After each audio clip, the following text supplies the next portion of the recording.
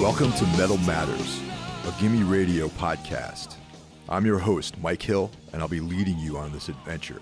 We'll be getting into deep discussions about classic records, profiles on up-and-coming bands, and interviews with your favorite artists. You can check out new episodes every week, so be sure to subscribe and never miss out. Hey guys, hope you're all well. Before we get started, I just want to thank everyone who's been listening to the show and who has left such great comments on iTunes. I really appreciate all that. And I have to say, I get a little choked up, man. Thanks for listening, and thanks for all the support. And also, I want to mention that I have a show on Gimme Radio, a DJ show called The Sacred and Profane. It comes out twice a month. Is that bi-monthly? I don't know. Anyway, it comes out twice a month. Now, on to today's show. Randy and I are going to talk about Black Sabbath, Heaven and Hell. Now, make no mistake about it. I agree that the first four Sabbath records are untouchable. And pretty much all of our favorite bands owe a lot to those first four records. And Randy and I talk about that in this episode. With that said, I still think that Heaven and Hell is a classic record. And this is what we got to say about it.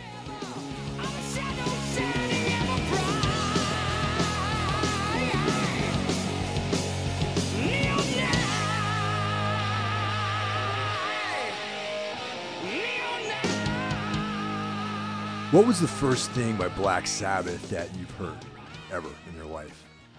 I'd probably have to say Iron Man. You want to know what I first heard?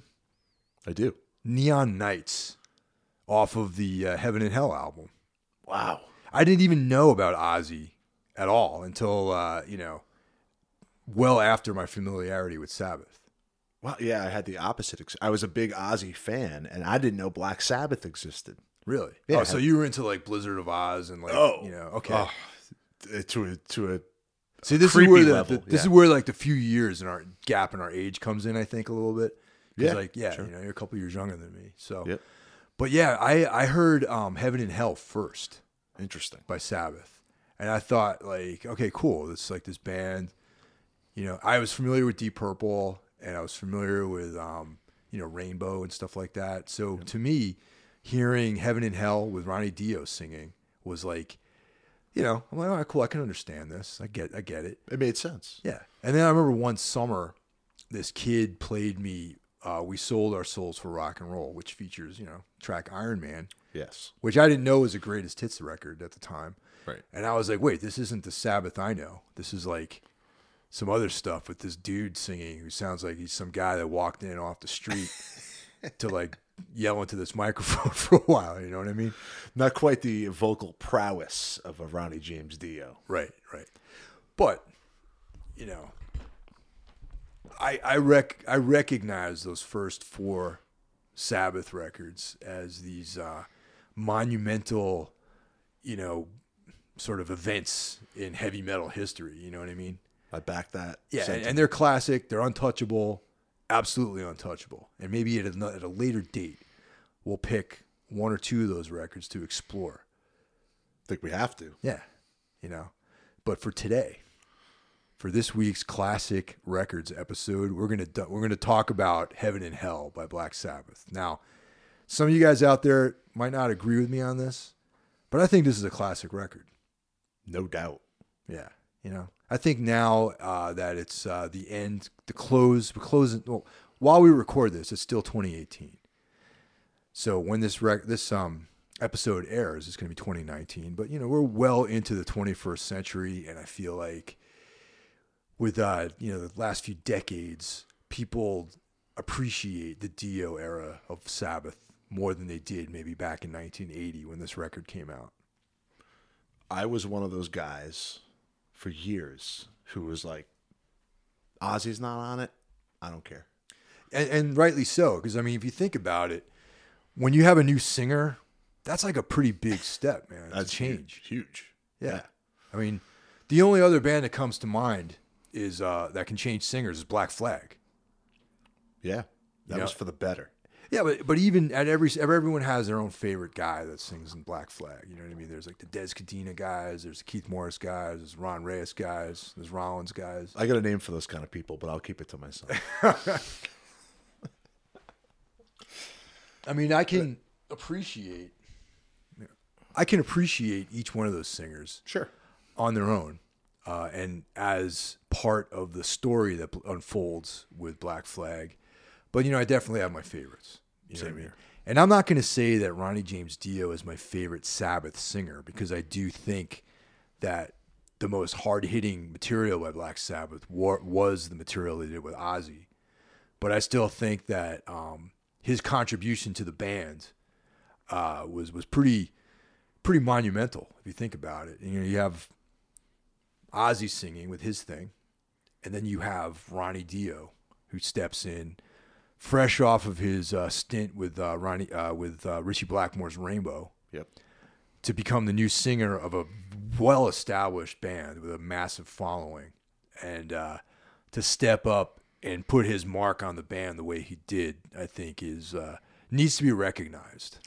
I agree, man. I still have some friends, close friends of mine, that still don't fuck with the Ronnie James Dio stuff, man. They are purists. They don't want to hear it. They just don't want to hear it. Where I've got over that, and I'm a huge fan of everything he did with Sabbath. I like the 3 records he did under the Sabbath name, and I love the Heaven and Hell record. Oh yeah, the band Heaven and Hell, right? Yeah. Which they did in 2007 or 8 or whatever it was. Yeah, I think so. Those are the 4 records he recorded, with Sabbath, and I think they're all great. This, however, is the best. Yeah, no, I agree with that for sure. That's why we're talking about it. That's right.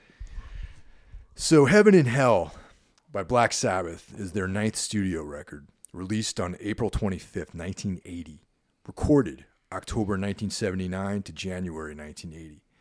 So they finished recording in 1980 in January, and in April the record came out. It's a nice little turnaround. Yeah, pretty quick. Yeah. Running time of 39 minutes, 46 seconds.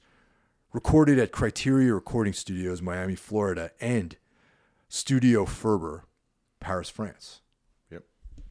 Produced by Martin Birch. That had 2 singles, Neon Nights and Die Young. And as I mentioned before, it's their first record to feature the American singer, Ronnie James Dio. Let me ask you a question. Not having, say you didn't hear that first, that wasn't your first introduction to Sabbath.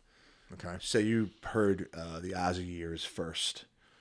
You never even knew Dio was in Sabbath. If someone played you Heaven and Hell, would you have any clue that it's Black Sabbath? No. Me neither. They sound like 2 different bands. I totally agree. Yeah. I mean, let's put it this way. So Sabbath, when I first heard them, it took me a while to even figure out if I liked them or not. I got to be honest with you, because it was the same thing with Black Flag. I hold Black Flag and Black Sabbath to have equal weight to me. Me too. Because they're both bands that are not easy to listen to in some ways. You know what I mean? Would you say that's your 2 favorite bands? Yes. Me too. Because they've been with me throughout my life the longest, I think, out of any other band. Right. And to this day, I will put those records on and I'll enjoy them thoroughly. I can never see a time in my life where I'm like, I don't want to listen to My War, or I don't want to listen to Volume 4. It's never going to happen. Yeah, Slayer is in there too. Like Slayer's like Sure. maybe the second tier, bands for me. Yeah. And then there's everything else. Right. You know what I mean? But yeah, when I first heard that summer night, when I heard We Sold Our Souls for Rock and Roll, I was horrified at first, because I was like, I didn't even know if it made me feel like uncomfortable, and I got scared and uneasy, and like all these feelings, and I wasn't sure if it was something I'd liked, because I heard Heaven and Hell first, which had this like, very clean, punchy, like I knew my mind understood. I understood how to think about that record. Right. Okay. It was within the vocabulary of music that I was familiar with at the time. Right. But when I heard the Ozzy era, I was like, this was like, they were not coloring within the lines. You know what I mean? Yeah. Yeah. There was these crazy guitar tones and these scary lyrics, and like, even the imagery on We Sold, and I'm using We Sold Our Souls for Rock and Roll because that was the record I was, messing around with at the time. You open it up and there's like this like coffin with like this dead woman in there. And It's like,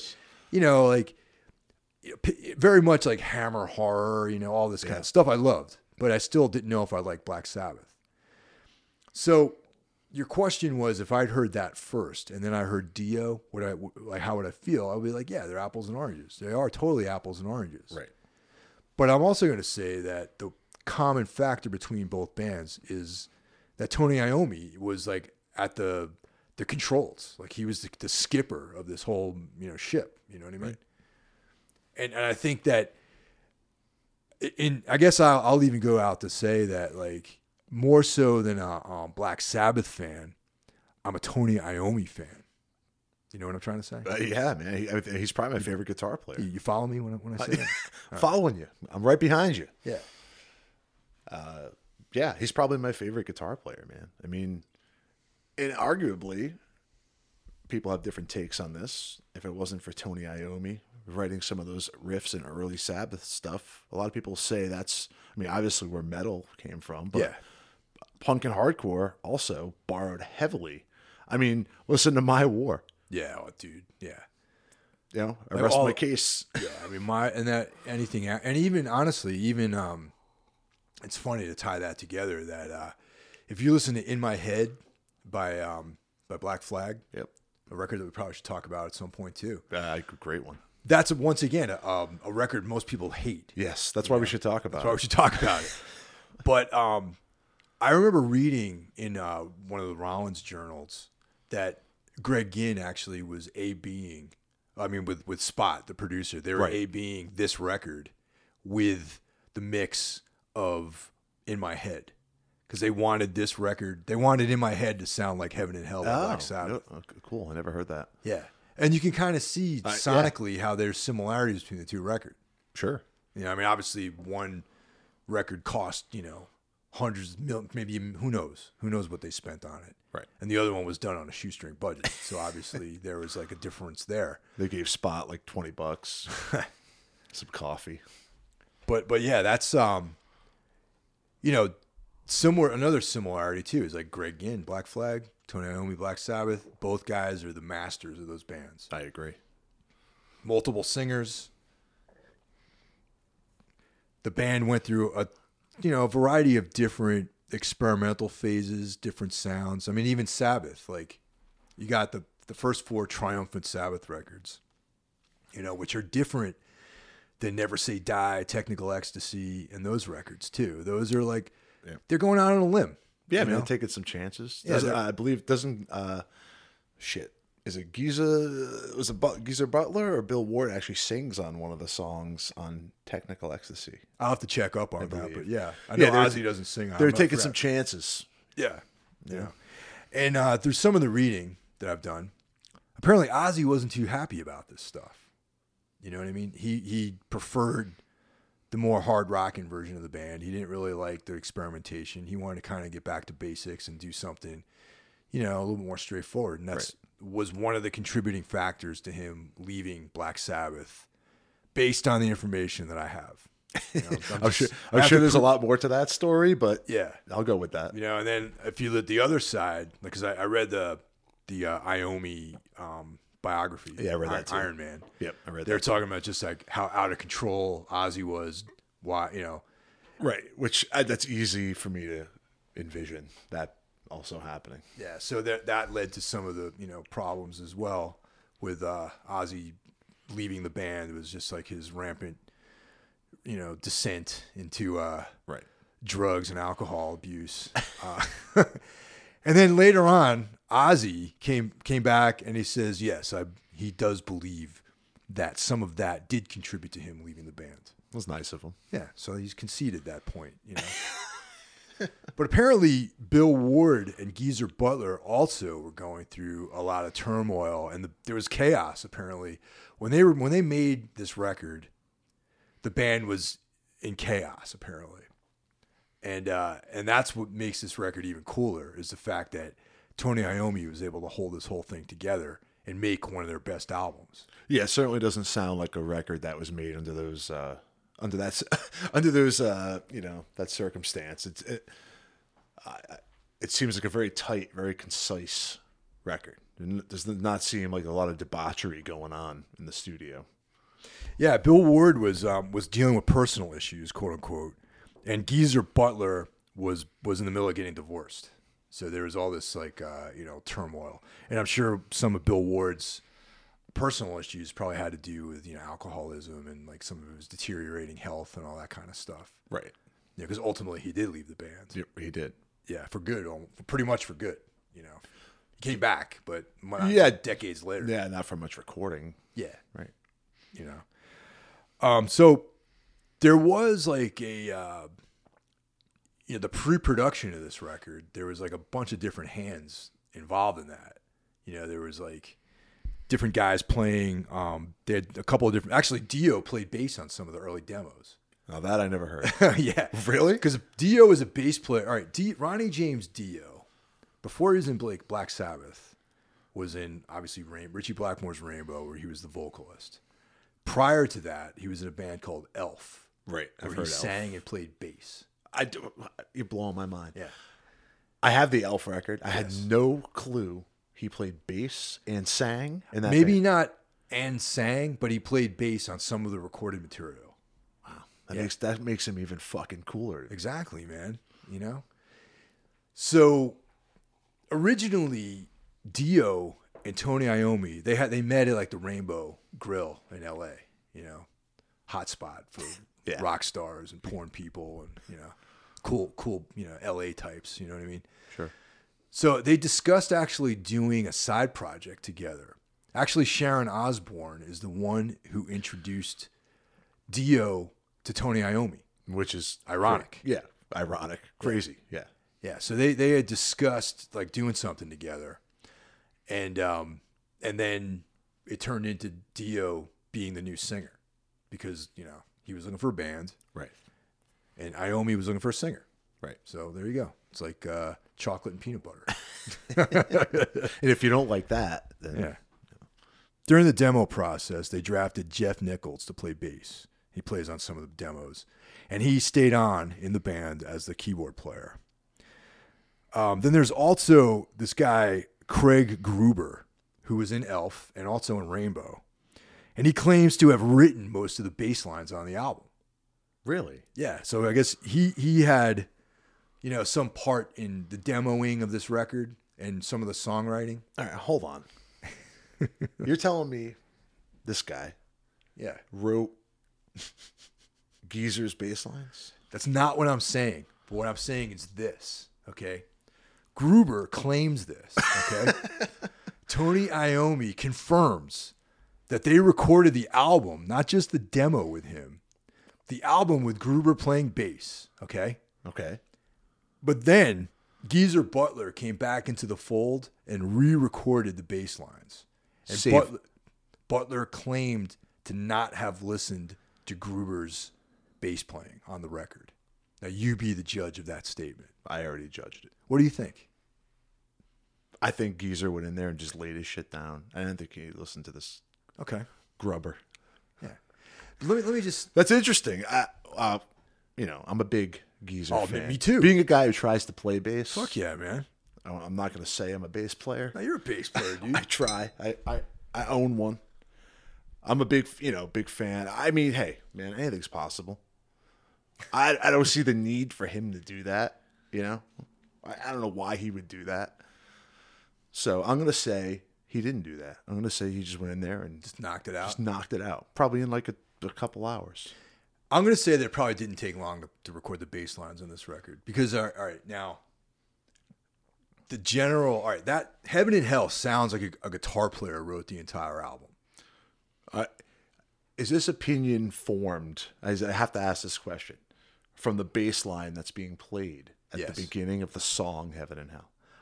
It's the basic performances of all the bass on the record, I think. It sounds like... It's pretty by the books. It sounds... Yeah, to me, it feels like Iommi sat down and just wrote all the songs on guitar, and that's it. Yeah. With no thought to having any kind of groovy bass lines on there.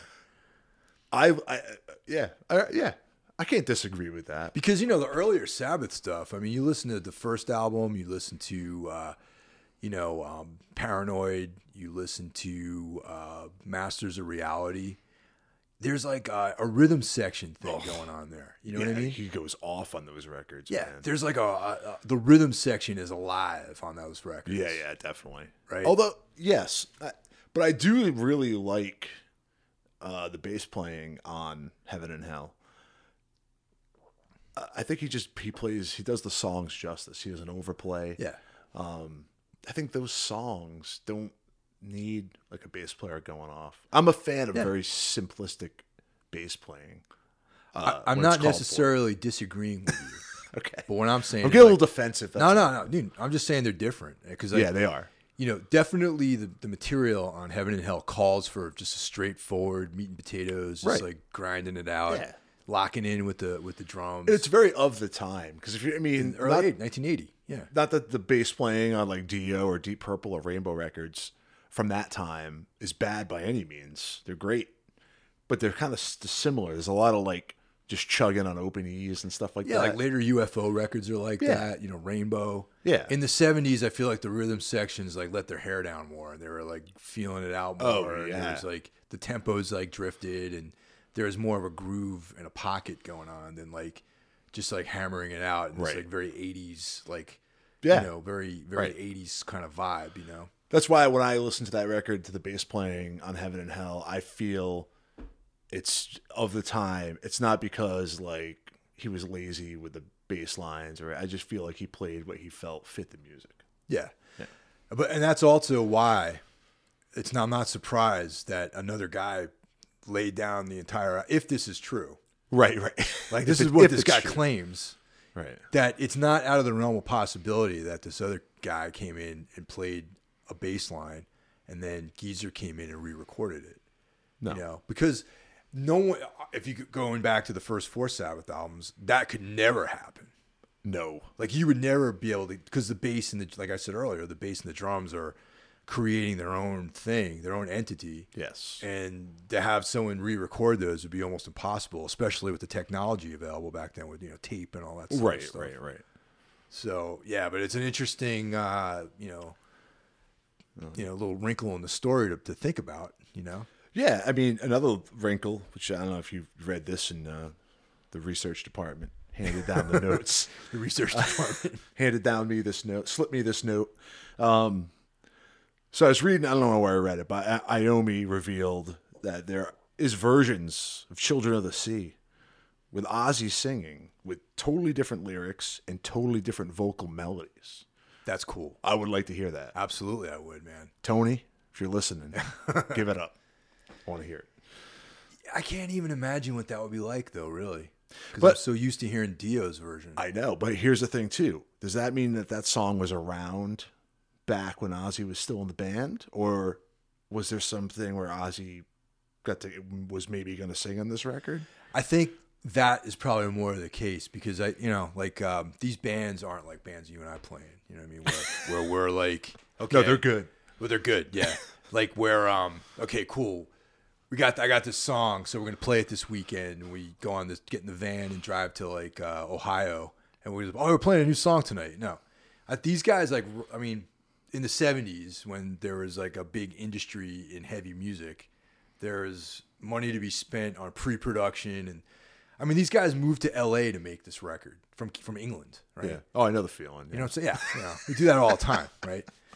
Like they relocated to Los Angeles so they can have like a new vibe for their new album. Right. Rented a mansion on the beach. They stayed there. And then one of the guys didn't even make it on the album, you know what I mean? So they went there to write. Right. So I think that the point that you're making is like, yeah, they probably didn't perform this song in the touring they did with Ozzy, but they wrote this song when Ozzy was there in the house or the mansion with them in LA. Yeah. When Iommi was like writing this material, and he's like, Ozzy, come down and cut some vocals, and he recorded the demo of that. Yeah. That's what I think really is probably most likely the scenario, But I'd love to hear that. Yeah, I want to hear that. Maybe I just can't. Well, like I said, the Dio version of the song is like so ingrained into my like. Well, It's like I'm glad you brought that up because I want to bring this up too. Did you ever own? I'm sure you did, or have you heard the Live Evil record with Dio doing the Ozzy material? Yeah, of course I do, man. I have that. Yeah, I still to this day I can't get. It's not that I don't like it; I do like it, but it's so weird to hear someone else singing the Ozzy songs.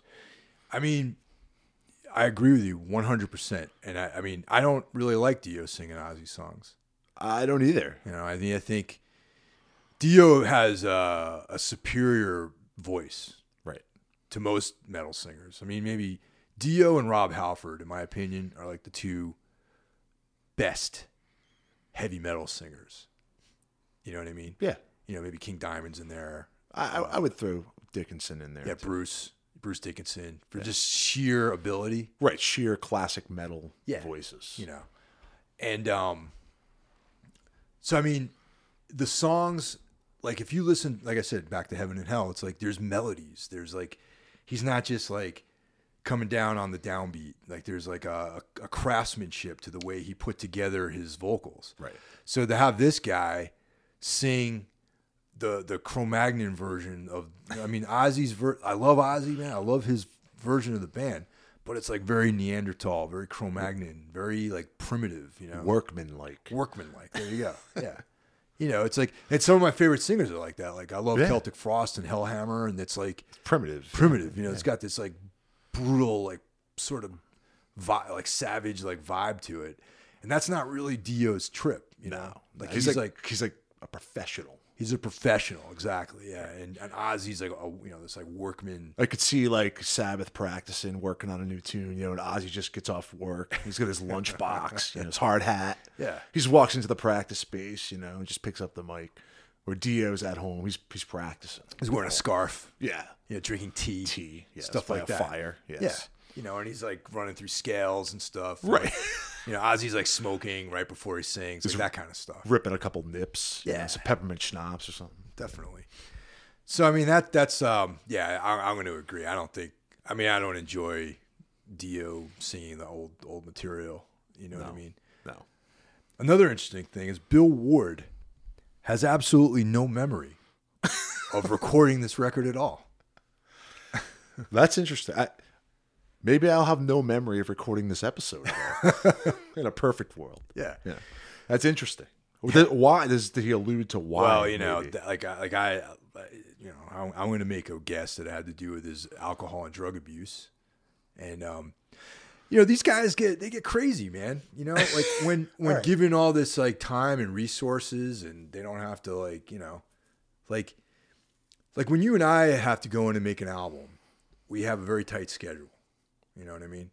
And yeah, like 4 days, like you know, like 8 hours to do the guitars or whatever. Right. These guys have months, and there's money just being pissed away. And you know, when you're a drummer, you might finish your drum tracks, and you got like fucking nothing to do, man. You know what I mean? And if you're the kind of guy like who's like into like partying and drugs, and you know, that gives you a lot of free time in your hands, man. All right, I understand that.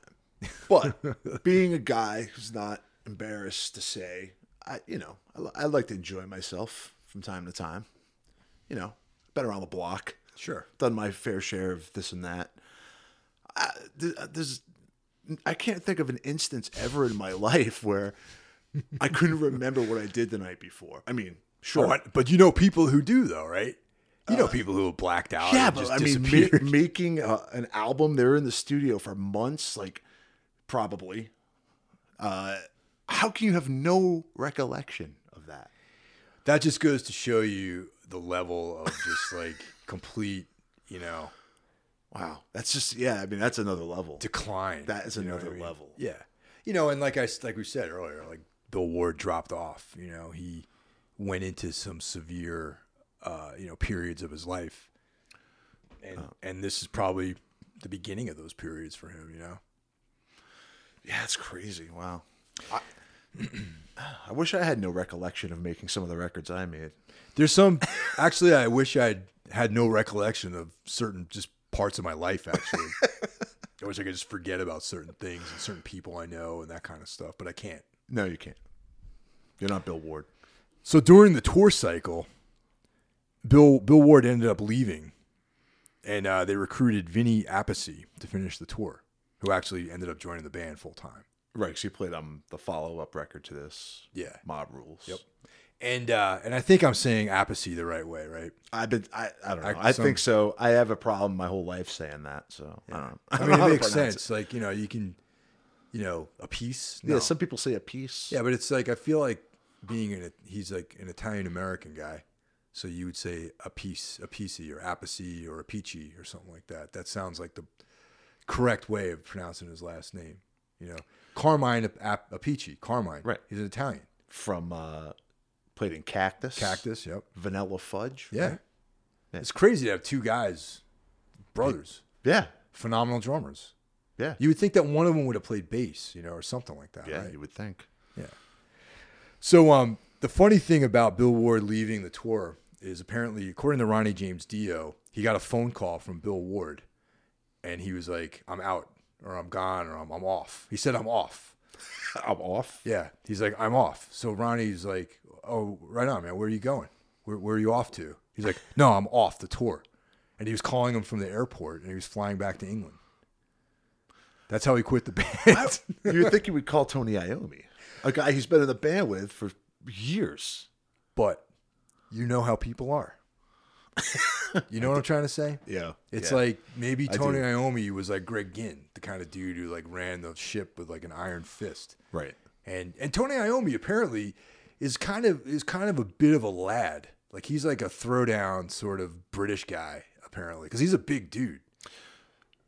He's like one of these like British like roughneck, like probably would like punch you, like that kind of guy, like working class, like Birmingham. So maybe Bill Ward might have been a little intimidated by Tony Iommi. All right. Because he does cut an impressive figure, Tony Iommi. I would be. Yeah. Yeah. So maybe he's like, oh man, he's going to, if I tell this to Tony, he's going to find me and beat me up or something. So I'm going to tell the new guy, Ronnie Dio, that I'm not coming back to the tour and I'm flying back to England. Instead of telling the guy, the imposing figure. Exactly. Have you had any experience with that? What's that? People just leaving like that in my life? And not telling you? Did they quit the band and didn't tell me? No. Not that I know of. Unless you know something I don't know. No. I'm just saying, I'm making the comparison, big imposing guitar player no one wants to deal with. In my lifetime, in my experience, I've had people like quit without them actually knowing that they quit, and me having to like expedite them leaving the band because they didn't realize that they were quitting. If that makes any sense to you at all. Well, because I know the story. It makes sense to me. Well, I'm sorry, I didn't mean to get us off track there. It all fits together, though. It does. You know what I mean? I could see where someone wouldn't want to talk to you. Maybe they'll call. They want to talk to the drummer. Not you. Maybe. I don't know. Allegedly. Maybe. Yeah. But yeah. So the artwork for this record's pretty cool. It was taken from a painting by artist Lynn Curley called "Smoking Angels," inspired by a 1928 photograph of women dressed as angels smoking backstage during a break at a college pageant. What do you think of that? It's interesting. I mean, I always picture that cover as a painting. It was taken from a painting. I didn't know that, but I always envisioned that. The rest of it's pretty interesting. That's not what I was thinking. So what were you thinking? I don't know. That's just some angels smoking. I didn't think there was more to it. Backstage at a college pageant. Yeah, whatever that means. Whatever that. Yeah. I never thought of. Yeah. So, in your opinion, do you have any standout tracks on this album? Yeah, definitely. I gotta go with Neon Nights. Okay. I mean, that's talk about an album coming out of the box, just like swinging, man. There's no intro. There's no like cool like acoustic, it just bang and you're on the ride. Yeah. Which I think is great. Awesome.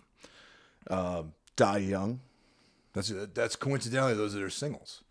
Those are put out there as singles. Yeah. Maybe I should be an A&R guy. Yeah. Yeah, just a great song, and everything about that song I love. But my jam, my favorite track is the title track. Yeah, Heaven and Hell. Yeah, I just undeniably probably one of the top 10 best heavy metal songs ever, in my opinion. Yeah. The actually those are the my two favorites are Neon Nights and Heaven and Hell, and the rest are sort of great, but sort of just in there. You know what I mean? Another one of these records where to me there's not a weak song, but that's why it's a classic record. Yeah.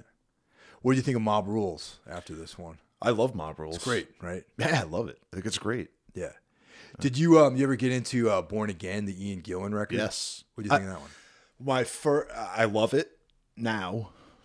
My first time, a few times hearing that record, I was like, wow, this record sounds like absolute shit. Like I've heard like hardcore band demos from like 86 that sound better. But the more I listened to it, the more it grew on me. It just is a very unique record. It's very dirty, gritty, weird production. Most people hate the production on it, I think. It's kind of grown on me. I like it. When I first discovered back in the day when I was a kid that Ian Gillan was going to be singing in Black Sabbath. Well, first I was disappointed that Dio wasn't in the band anymore because I loved Ronnie James Dio. And I'm always, and to this day, still am a very big fan of Deep Purple's music. Oh, me too. And specifically the Ian Gillan version of the band. Yeah. So I was like, oh man, great. I love Deep Purple. What a great combo. Deep Purple and Black Sabbath. That's great. That's everything. Be amazing, right? I remember buying the LP, the vinyl, and the cover was cool. There's like this red devil baby on it, the purple background. It was like really cool looking.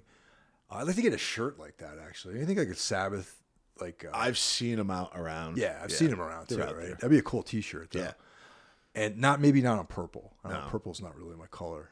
Yellow, maybe for you. Yellow, pink. I don't know. But and I was not really into it, man, at first. I mean, I've grown to like it. Same here, yeah. But it's not. It doesn't. It goes into the beginning of like that no man's land period. It's like the descent in the '90s. Sabbath put out records in the '90s, which I'm sure you're aware of. Yeah. Well, one more thing about Born Again. Now that sounds like a record that someone would forget they made, and I like it. Yeah. Yeah. But it just sounds like maybe like the focus wasn't there, maybe more so than even the production than the playing. But what about Dehumanizer? I like that one. They came back with that one, and that's a record. A lot of people sleep on that record. I think it's great. Yeah. Like we've talked about this before too, man. Like there's I forgot what song it is, but it sounds like a Leeway song. There's a song on that record that's like a crossover thrash song, and it came out in like the '90s. Yeah. I like that record a lot. Yeah, but Born Again was definitely a disappointment for me, and as time went on, I've grown to appreciate it. As like most things, you revisit stuff, but that was like the beginning of like the kind of descent into the '90s, where Sabbath really just barely existed in some ways. I mean, they toured because I remember hearing about there was like the Headless Cross record and. It was like Black Sabbath featuring Tony Iommi. Yeah, Seventh. It's not Seventh Seal. Tyr, Tyr was another record. Yeah. Seventh Star, maybe. That sounds like. I think that was the Tony Iommi's Black Sabbath. Yeah, man. I've sampled all that stuff because I'm a huge Iommi and Sabbath fan. But I can hang with Born Again, Dehumanizer, all that stuff, other stuff, man, with the other singers and stuff. I never really found. I'm sure there's some gems hidden in there somewhere to spend the time one day, Yeah, well, that's the beauty of stuff like Apple Music or whatever. Right. You can just like sample all this stuff without laying any money down, really. And just if you don't like it, you don't listen to it again. Yeah. A lot of the kids today, they weren't around when we were. Like, if you want to sample a record, you had to go spend, $13 for it. We had to convince your friend to buy it, tape it off of him. Yeah. Right. But yeah, that's there's a couple. It's not the worst that period, but I remember just a quick story about the era, the days when it was Tony Iommi only, pretty much in the band. Right. It was sometime in the '90s that Black Sabbath actually played at the Orpheum, which is like a small theater in Boston. Yeah, I've been there. Yep. And I didn't even go to the show because I was just like, what the fuck is this? You know what I mean? It's like, and it was billed as Black Sabbath featuring Tony Iommi. Right. Because apparently the reason why Heaven and Hell exists is that Sharon Osbourne caught wind of this whole thing and realized apparently that this is something of a legal issue. So legally, Iommi couldn't use the Black Sabbath name. And that's why they had to put those Heaven and Hell records out, which are great. I love those albums. Yeah, yeah. But this is prior to that litigation or whatever you want to call it, for lack of a better term. And so, yeah, I didn't even go to the show, and they played it like I don't even know, like an 800 capacity room, or I don't even know if the Orpheum still exists anymore. Yeah, it does. Yeah, it's 1,000 people maybe. Yeah, I seen Nick Cave there a couple of years ago. Yeah, so they played there, and now that's crazy. A decade later, they're playing these massive, farewell shows and everything. Yeah. Yeah. So, yeah, that's it, man. Heaven and Hell, Black Sabbath. Another entry into the classic records here at Metal Matters.